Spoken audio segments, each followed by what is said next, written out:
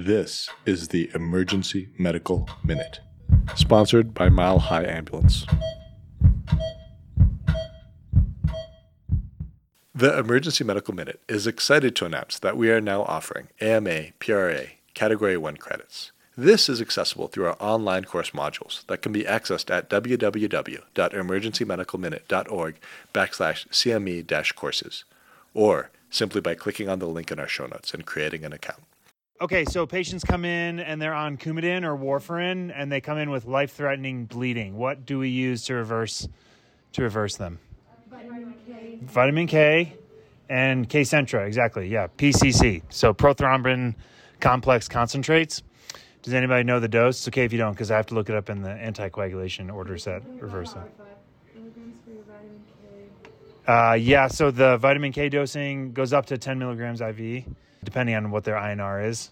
But then the PCC dosing, it's weight-based and it's variable. So it's between 500 and 2,000 units of PCC, depending on what their INR and what their kilograms are. It's a hard thing to dose because it involves multiple variables. You're waiting on lab results. And so there's always the push to try and standardize things. If we can give a standard dose of something, a la TXA, it makes our lives a lot easier. We're less prone to medication errors.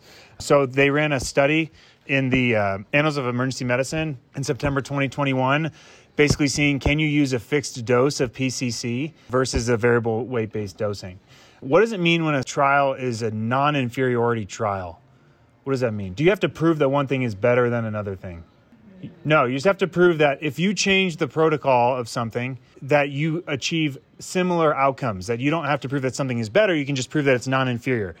The assumption being, if we assume that it's easier to dose a fixed dose, right? If we always are pulling, in this case, 1,000 units, if we're always pulling 1,000 units of 4-factor PCC, that's easier for our team. So that's a given good. If the outcomes are the same, then we would say, well, we would probably prefer to use 1,000 unit fixed dose because it's easier for our team, right? Does that make sense?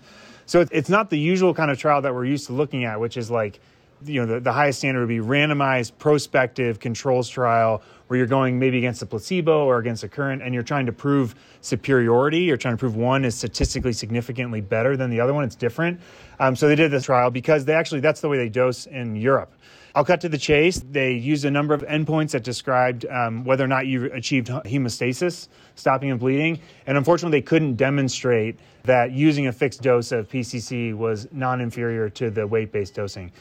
It's probably not just because of the dose itself. It's the mechanism of the trial. It's just a good reminder that there's a lot of nuance and detail that go into these trials, particularly when they're sick patients. So not everybody gets enrolled into the group because of a number of other variables. So that's called intention to treat. Do they get actually treated as you intended? And then if you don't have enough patients, the trial's not powered for success. So generally the patients did very well, whichever dose they got, but you couldn't prove that they did as well with a fixed dose of PCC. So for now, we'll keep using weight-based, INR-based PCC for Coumadin and warfarin patients who have life-threatening hemorrhage. Does anybody know the bleeding factors that are affected by vitamin K antagonists, which are Coumadin and warfarin?